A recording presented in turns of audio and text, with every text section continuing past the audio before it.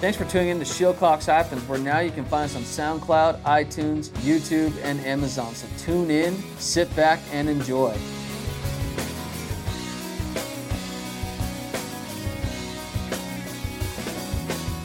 Welcome to Shillcox Happens podcast.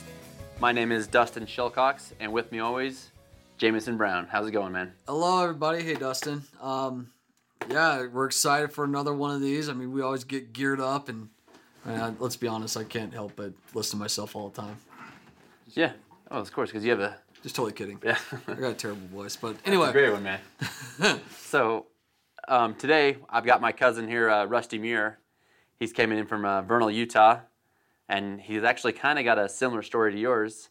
And that's what I was hearing, yeah. And I mean, Rusty, let's go into Vernal, okay? So what is life? I mean, I think the world probably wants to know the size of Vernal and the size of your upbringing, because I think you told us a little bit about this, but man, I mean, you like high-fived your whole city in like one fell swoop. Yeah, pretty much. Well, first of all, thanks for you guys for having me. This is I'm stoked to be on. But yeah, right now I live in Vernal. It's probably got, I would say, at its peak, 30,000 people. At peak, and that's like from Duchesne, Roosevelt, and Vernal, so that's probably the whole basin. But I would guess that's significantly dropped with this latest crash in the oil field. So what's life like growing up in a small town, man? Well, Manila is where I actually originally grew up.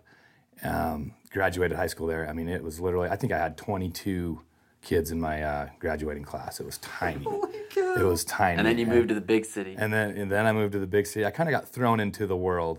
In high school, I kind of was one of those kids that, I thought I knew it all. I don't know if you guys were like that, but I thought I had it all figured out and I pretty much got, I was pretty much told before graduation by my dad, like, you're out of here. Graduation day, you're gone. Like, you know it all. You're going to go, you're gone. And pretty much I think I got a suitcase and $100 bill for graduation. That's what I got. And I was off. And I didn't really know what I was going to do with myself. Never had really any plans. I never really figured out what I wanted to do. So, our Uncle Zeb. Yeah. I got talking to him. He talked me into joining the Air Force. So I joined the Air Force Reserves, and so at least I had some sort of plan. I had some sort of plan to go off of, and so I graduated high school, came down here with some friends, stayed in a couple different apartments here, between here and Logan, and kind of used that summer as my first time having my own freedom. Those 3 months before, because I was set to ship off to basic training in September. So I kind of had that month or that summer after graduation to kind of go blow off some steam and be free for a while, and then, which was pretty good. It was fun, but then I got shipped off to San Antonio for basic training, and that was just it. I think it was 18 or 19, just turned 19, and did that, and that was that hit me pretty hard. That was a life-changing thing there, because I went from pretty free to do whatever I want to a pretty strict environment. The basic training was tough. Then right after that, went to Shepherd Air Force Base, which was North Texas. Did 6 months of tech school, which was fun. It was a pretty disciplined school. It was kind of like college, but military college. So instead of them like, okay, son, would you like to give us your answer? Like, dude! Exactly. Like screaming at you. Like, exactly. Yeah. That's exactly how it was. And there was you couldn't be late. You couldn't do nothing like that. But I finished that. It was to learn how to load weapons on an F-16, which I love that aircraft. And then... How old were you when you were doing that? I was in that school at 19. And then... Loading weapons on F-16 on an airplane. Yeah. I mean, at 19. Yeah. I'm playing Call of Duty at 19, not loading the actual plane that's going to kill stuff at 19. Yeah. That's crazy. Yeah, it was fun. I can't even remember exactly how I picked that career field or how I got into that career field, but I loved it and loved the people. But when I started we learned how to load, they were inert bombs, they weren't real. But then I got the opportunity to get to, and went on a deployment in '05, which was a real life scenario, and that was a lot of fun. And we went overseas, and it was real life stuff, and it hit you pretty hard when you realize that you've been doing this training and all this, it was real jets and all that, but when you actually do it for real life and everything's live, it was a different feeling. We were pretty safe though, and like I said, it was my hat goes off to those ground guys, because we were safe, way safe compared to some of the other missions those other troops were doing. So it was a good experience though, and that was fun. And come back from that and got a place out in Layton and started like partying and all that kind of crazy stuff. And finally, I decided to. I had a friend in Vernal. He said, "Man, you need to come out here. There's a lot of work going on out here, and this is where you need to go." So I moved out to Vernal, and it was 2004, and that place was just starting to ramp. And it was oil, right? Like that's so it's all the oil boom and all that. There's a lot of oil, but it's oil and natural gas. A lot of it was natural gas. Okay. And that place just started picking, like the boom hadn't quite hit real hard. It was just ramping up, and it takes several years for it to really get going full steam, and it did. It 07 or 06 and 07 was just absolutely crazy. I mean, we had people loan out people from Texas coming up. There wasn't a place for rent. If there was, it was ridiculous. Rent was high, but it was just a different time. It was busy. Extremely busy. Everybody was just going hard and making good money and just partying hard, working hard and playing hard. And because you're not thinking about anything. I mean, that's all you can do out there, right? Like, there's what is out there in Vernal to go do. And just so people know, Vernal, Utah. This is like current Wild Wild West type mentality. Am I wrong? It really is. It definitely is a Wild West, and I kind of use that a lot. It was, and that's the best way to put it. It was the Wild West when that boom was going. Because there's gonna be a lot of people that hear this that they don't know a place called Vernal. I mean, they're probably trying to figure out right now how to spell Vernal. Yeah, absolutely. And so to paint the picture, I mean, you're talking about you go to work, and when you're done with work, that whistle blows. You're off to the bar, right? That's pretty much what it was. Yeah, that's exactly what it was. So the horn goes off. You're at the bar. You're hanging out with your boys. Mm-hmm. Yeah, and I mean, there's people. Those places were packed, and it was just, a couple $100 a night was no thing. For people to spend at the bar per person. I mean, those places were just going crazy, and that happened. That went on for quite a while, and it seemed like about 2008, it was just starting to slow down a little bit. Recession. And how are you taking it at that time? Were you obviously working and you're partying the entire time as well? I was. I was partying a lot, and it just seemed like all my friends. That's what all my friends were doing. I mean, we were just, everybody was just going hard and going fast. So no time to settle down. You didn't have a girlfriend this time. You're just kind of doing your own thing. Yeah. Focus on your own deal. Yeah, and it was just, off to work. We spent ridiculous hours out in the field too, and I couldn't do it now. I don't know how I had the energy to do it then, but we were working 80, 90 hours a week, running off no sleep, and then we'd get that 1-2 days off, and it was just, then we just hammer down those 2 days and party and do this and that, and then it was back to work. It was a wild time, but I was fortunate enough that I I'd worked hard and that I took my work serious. I did, and I ended up getting a job where I was in a safer side of the oil field, where it's it's production related, so it's not necessarily service companies, and those seem like when things crash, they have a hard time, and those are the ones that kind of tend to go. But I think they run a story on it not very long ago, but that town now is such a different place, and it seems like everybody's weaknesses kind of came out when everything kind of went down. Like, well, you know what they say, man, the bad times bring out the worst in people. yeah. It's never the good times, man. When it's good, you're not thinking about it. You're not thinking about it, yeah. And so, there's definitely, there's a lot of, probably like anywhere else, there's a lot of addicts and this and that. But then when there's no money and people have no jobs, and then there's still, I see a lot of people that still have issues with addictions and stuff, but now they have no jobs and they have no money. And so, there's been a lot of people that's done some desperate stuff. And it's tough to watch, man, because I just see a lot of people that, that boom bust really took a toll on a lot of people. And it's kind of sad to see. I've had a lot of close friends and family really hit the bottom with it. So where'd it go for you? Like when the boom said it was dying off in 2008, 2009, where were you at? And like, what was your status going? You were still single? Yeah, I was still single, and I had my son in, it was 2012, and it was weird. The oil field kind of dived off hard, and then it picked back up steadily and hung kind of steady for a little while, and then just dropped again.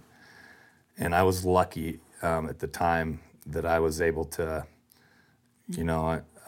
hang on to the work that I have still, and I love it. I'm very fortunate that way, but it was tough because I separated with my son's mother, even it was before he was born. So when did you start dating her, though, I guess? It was in 2010. Okay.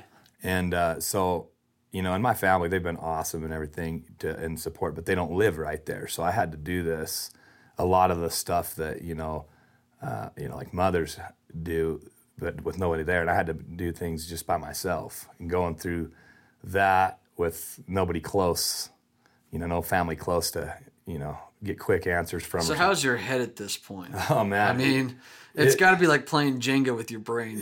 It was, it took me a long time it took me a while. I feel like, in 2016, I finally really started getting it. And now I kind of want to go back and relate some of my stories to what you were saying. So some of my issues were, and I still struggle with today, but at least I recognize what those are. And some of the issues I have were, I think essentially people have a hard time swallowing their pride. Everyone wants to be right, and people have done us wrong and stuff like that. And it kind of tends to make our problems, we want to use that to point at whoever done us wrong. It's deflection, we deflect a lot. Yeah, we deflect a lot of issue. And I did a lot of deflecting. So when did this all start? I guess we could go back even farther and start at the root. So just in case everyone doesn't know, we've all heard Dustin's side and what happened with Dustin, and then in the first podcast we kind of heard my story, and yours kind of relates a lot like that. So I want to know, in regards to your story, where did it start? Where did you start? So we call for what is pick up the bottle, and then what happened? I think that kind of started through my younger ages, when I was kind of wanting to party and that, right, and binge drinking, just to throw down and have a party and binge drink, and that. When you do it, I think when you do enough binge drinking, then it turns into, it gets a little deeper, and then you have issues in your life, and then it turns into you try to make that a solution, and I think what it is trying to avoid a situation. It's a temporary fix to try to, and that's, it seems like, well, I'll just go home and knock a 12-pack down and just forget about this.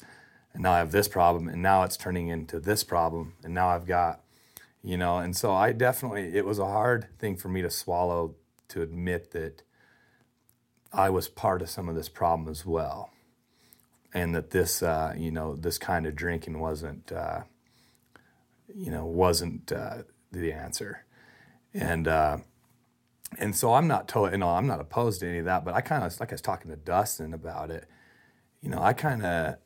I've listened to a lot of different people's stories and talking, and I kind of fall back and think that this is kind of the stance I take now when it comes to substances of any kind, is once it becomes something that that does have control of you, that's when it's the problem. You know, if people can go out and enjoy themselves and have a good time, but it's not controlling them, and they're in full control, then I don't believe it's a problem at that point. But it's when it becomes that thing that controls you. You know, I like to be in control of myself, and it took me a while. And you know, I thought for a long time, maybe if I find this right girl, that's going to be the fix, and this and that. But I kind of find out that once I got myself right, and things started coming together. And so I think I was trying to find things to fix it instead of fixing myself first.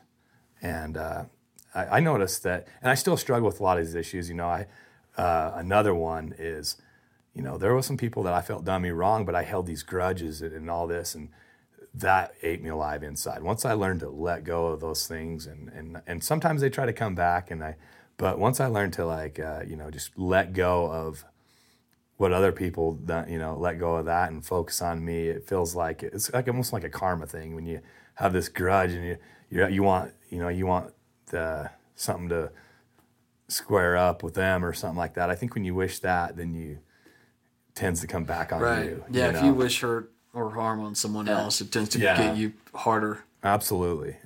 So here's where my question, I was thinking, I obviously know you're going through the drinking problems, but you said, so you got married when? I got married, it was in 2011. 2011. And then you had your son. Mm-hmm. In 2012. And during this time, is that when the drinking started heavily, or? You know, actually, I thought that I kind of actually slowed down during that time. But when we split, I was pretty upset because of the way that, you know, there's this state guideline that happens, you know, every other weekend for the dads for visitation, and I kind of felt like I was renting my son, and I felt like I was mad at the system because they weren't looking at it circumstantially. That's just the way the laws are real. And so I kind of had a lot of time. I was getting him every other weekend, so I thought, well, if I'm just sitting home, I don't have my kid, and bored, might as well get a 12-pack and knock it down. And then I'd start thinking about other things, and it just became a habit, you know, a habit that got further and further, and for a long time. And eventually, you know, I got to the point where, you know, now I work 7 on and 7 off. I work a week on, a week off, and I have my son those whole times. So now I have motivation, and you know, I thought it'd be hard for me to cut that out completely because I've drank a lot in the past, and I thought, man, I'm going to be, you know, I don't know how this is going to go down, but it actually was easier than I thought. You know, I had a motivation right in front of me. That was that little boy, and it's been a lifesaver for me. But it definitely, you know, it took some things to change, and it took me realizing, I think, that yeah, people done you wrong, but I also was adding to the problem. You're a part of the problem. Yep. Yeah. At what point did you hit a bottom? You know, I know that everyone talks about the proverbial rock bottom or hitting the wall. I hit the bottom. I feel like I hit the bottom a couple different times. Like you just hit like 2 floors. Yeah. I thought you hit the basement, but no. That was just first floor. You went another level. I hit it. I was like, oh, this is the bottom. Then I did another flip and hit the bottom again. But, you know, it felt like I hit the rock bottom, and I come out, and then I felt like I hit it again a couple times. I felt like I hit the rock bottom twice. Super depressed. Depression and anxiety, you know, I struggled with it. I've struggled with it my whole life. And voices in the head. Yeah, it was terrible. And I started being really down on myself. I was really hard on myself, harder than anybody else could be on me. I was harder on myself, I think. But I realized, I think, for me, is I notice when people, you know, drink a lot, the hangover. If your body don't feel good the next day, you mentally can't be feeling good, you know. Like, if you're not feeling good, your body is not, then you really can't mentally be focused and feeling good. Right. And that's one thing that once you stop, you know, it's nice to wake up feeling fresh, not hungover. You start having more positive things start happening, I feel like you start, you know, sharpening your focus up a little bit, and little by little, you're like, man, you know, this is nice not feeling like crap all the time. Right. and things start making more sense, and you're like, man, because I remember going, why do I keep doing this? I'm sure you did this too. Why do I do this? I'm never going to do this again next week. It's like you know the woman that is pregnant. I hate it. I'm never having another kid, and it's like 9 months later, ready for another one. You're like, wait, hold up.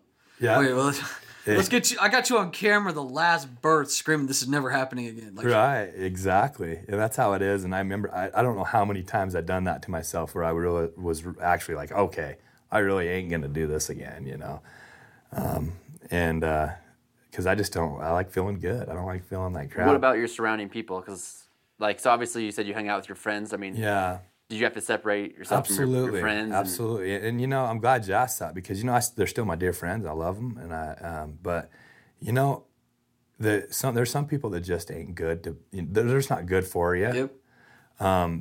You still love them. You still like to be around, you know, you still want to see them and talk to them. But absolutely I had to change my environment. No doubt. I had to change my, you know, once I started my vision, my focus started clearing up a little bit. I realized that, you know, I got to create a different environment, and I love it. You know, I love waking up feeling good, and I still talk to some of those friends and stuff. But do they try and lure you back into? Yeah, sometimes, but not like you'd think, though. I mean, you know, I'm pretty, you know, I can stand my ground pretty good. I mean, I'm not ashamed to say no. This is what I'm doing tonight. I'm sorry. You know, I'm perfectly fine doing that. I know some people struggle with that, with you know, turning down stuff, or like turning down going to a party, or turning down going to the bar or something. But I never actually, as of late, that's not been a struggle for me. I can. You know. Yeah, because it's, you know, going the aspect where you're talking about changing your environment, changing your surrounding.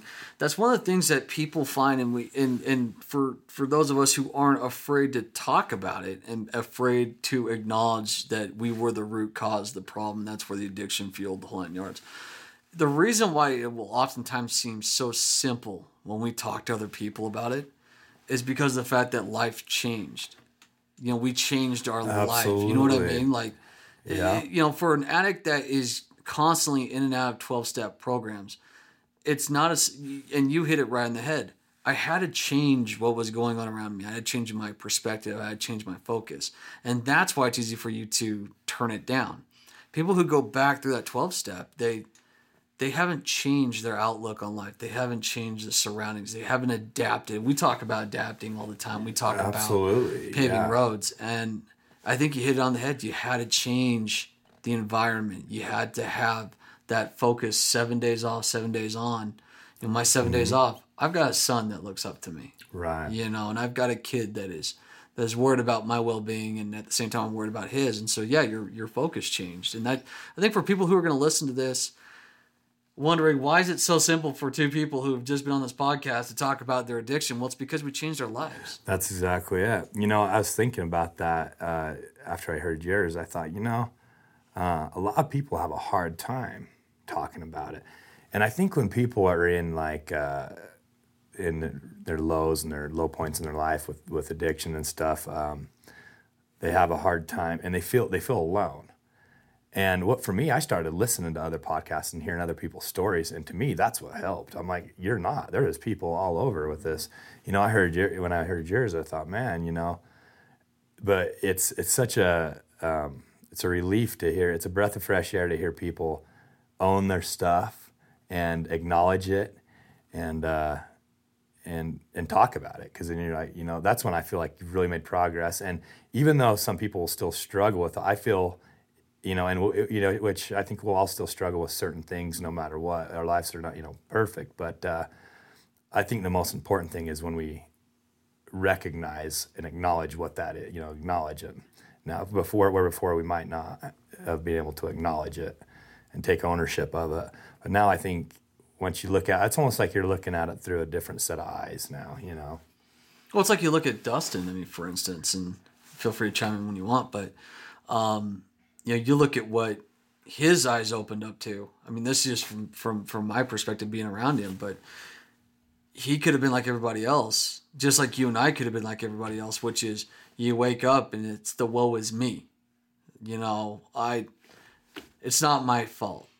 And in his scenario, it really wasn't. He didn't deserve to have what happened, and we probably did. But it didn't change the fact that what am I going to do now? Yeah. Right. You know, like Yeah. I still got to live life. Like I still got to Yeah. do stuff. And what he has done is given people the ability to voice an opportunity ahead of them, you know, to change lives, to help them, to help others. Absolutely. And here's the question, like after hearing both of your stories, actually, I think about it, and myself, you're saying as you've gone through the struggle with alcohol addiction, but you said you had that motivation, your son. Mm-hmm. So of course you had that choice to, how do you want to appear in front of your son, the father that you need to be. Absolutely. So you have this drive, but I know people who have an alcohol problem, and they have kids, and still, it's almost the saddest thing that I've seen. It's like the best.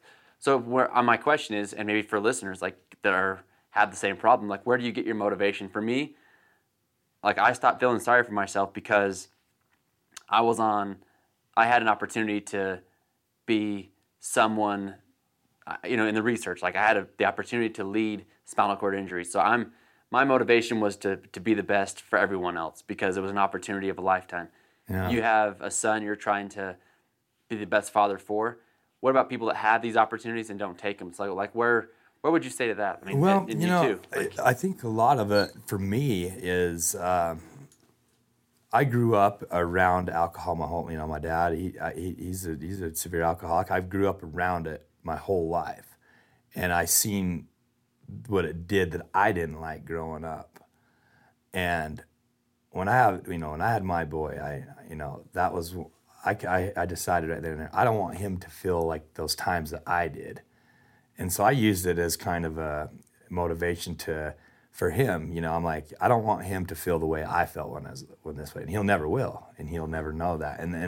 And so yeah, it was hard for me, but if I can take that and turn it around, and he'll never know what that felt like, then I feel like it was a success all around. And so a lot of times I look at like some of my failures in life as valuable life lessons, and what not to do and what doesn't work.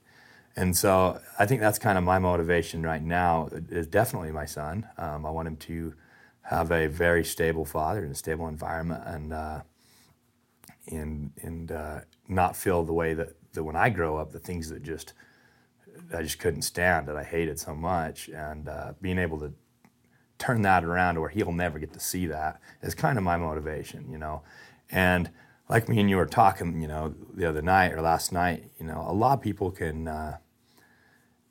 it seems like we live in a very kind of like victimized society. I agree. And, instead of just saying, hey, and owning it and figuring out, we kind of tend to find all these excuses and where, my father was an alcoholic, so that's why I am, or, but. It's 5 o'clock, so it's okay. Well, and that's the hardest thing to break. I mean, you can sit there. I don't care what situation you're going through. I think everybody has the poor me. They all blame other people. They point fingers. But that's the easiest way to do it. And like you said, when you actually get to sit there and say, I own this moment. I get to decide if I want to be an alcoholic, if I want to take the same road that my father took, if I want to be, if I want to get out of this wheelchair, or if I want to live the same life that I had. I mean, it's like all these scenarios, but it is so easy to blame other people. Absolutely. And like you just said, you just nailed it. It's the easy way out. Owning stuff and swallowing pride is not easy, and no one wants to do it. And like you said, that's the path of least resistance, man. Is taking that easy way out. I think as an example to your boy, it may not. And this is the part that I always found was really funny. Everyone talks about how I want to do this for other people, and I want to be able to tell my story. Necessarily, it's not the substance and overcoming the substance and walking hand in hand with the substance. It's the example you portray about owning up to it, owning up to what led you to that road. And you're a point to that. You're looking at going, look, I took my problems and I know what I did wrong. And that's the whole reason why I want to be an example, is to let my son know, look, shit's going to happen. It's going to hit the fan. Absolutely. Yeah. And it's not going to be roses. It's not going to be cute and fun. And you're going to have those days where you're going to sit there. Now, son, you have two options. Either A, you can be like every other person that you're associated with and go out and party hard and forget about the problems. Or B, you can own up to them and you can become a better man and a better example. And that's exactly what you're portraying to your boy right now. Absolutely. And another thing too is, another thing that used to bother me is, and I don't know if you experienced this, but your friends and stuff, they're like, man, he used to be, you're worried about what everybody else is going to think. You used to be the fun guy. You used to be the fun guy. Loud, center of attention. Yeah. Yep. And now, what are my friends going to think when I'm just, or what are other people going to think about me? And then I had to ask myself, what do I think of other people that do that? I look up, I think it's awesome, and so I don't think anybody's going to, if anybody's out there going to get down on you for wanting to better your stuff, then something's wrong with them, and that's the way you gotta look at it. It's a deflection. It's they want the old you back because when the old you's there, it takes all the limelight off of them. Because people, that's a great way to look at it. Because people that's right. will point fingers at you or make you want to be at Rusty, the same level. Yeah, Rusty was throwing up the other night. I wasn't that bad. You should right. see. And if you're out of the equation. The or maybe the fear of success. I mean, like, I honestly myself, when I see someone in a wheelchair and they're actually up and walking, it's like, that's like, damn, like, why not me? Like, how come I can't? I've tried so hard. Maybe these people you don't realize, your friends that are out partying, maybe they want that family life. Maybe they want to be a stable father. But just like everyone else, they're stuck down in that rut. And it's easier to bring people to your level because when people see you being a great father, raising a family, and no longer, drinking all the time, not going to the bars, you're not partying, to them, that's because you said the same thing. I've said it. That's, of course, you want to be there, but of course, there's all those obstacles. You need to find that right girl to be in your life. You want to have a stable job. You want to have the right home, but it's easier to go out with all your friends and party. Yeah, absolutely. That's the easier route. Absolutely. And I just think, and like I said, I don't want to say like I've got it all figured out, but my number one thing I think that I've accomplished is I'm acknowledging where the problem is. But you're exactly right. And I kind of tend to think that I used to I always wanted to get things better. Like, I always wanted to better everything. But I was looking for something to come to me, and instead of me fixing what's right here, and I think that when people do that things just naturally start attracting to you. I think you just start pulling those things in, and you don't even realize it. Well, hey, Rusty, we appreciate you coming in, sharing your story, and talking to us a bit, man. Like, we'd love to have you come back down again. And my pleasure, man. Thank you guys. This has been awesome. So, thank you guys. Well, and everyone, thanks again for tuning in. This show doesn't happen without you guys. And if you have a story or you have something you want to get off your chest, you want to talk about, private message us on Facebook, or even private messages on our podcast station that you'd like to be a part of the show. And we'd love to have you on, love to hear your story. Again, this is about overcoming life paralysis, whether it's physical, mental, spiritual, whatever it may be, and just showing you guys that there's hope out there, and what will you do next? You can't just lay in bed. It's time to get up and go to work. So thanks again for tuning in, and tune in for our next one. You have just tuned into another episode of Shillcox Happens. Find previous episodes on iTunes, SoundCloud, YouTube, and Amazon today. If you would like to be on our podcast and have a story that you want to get out there, visit us at www.dustinshillcox.com or private message us on Facebook, and we'd love to have you on the show.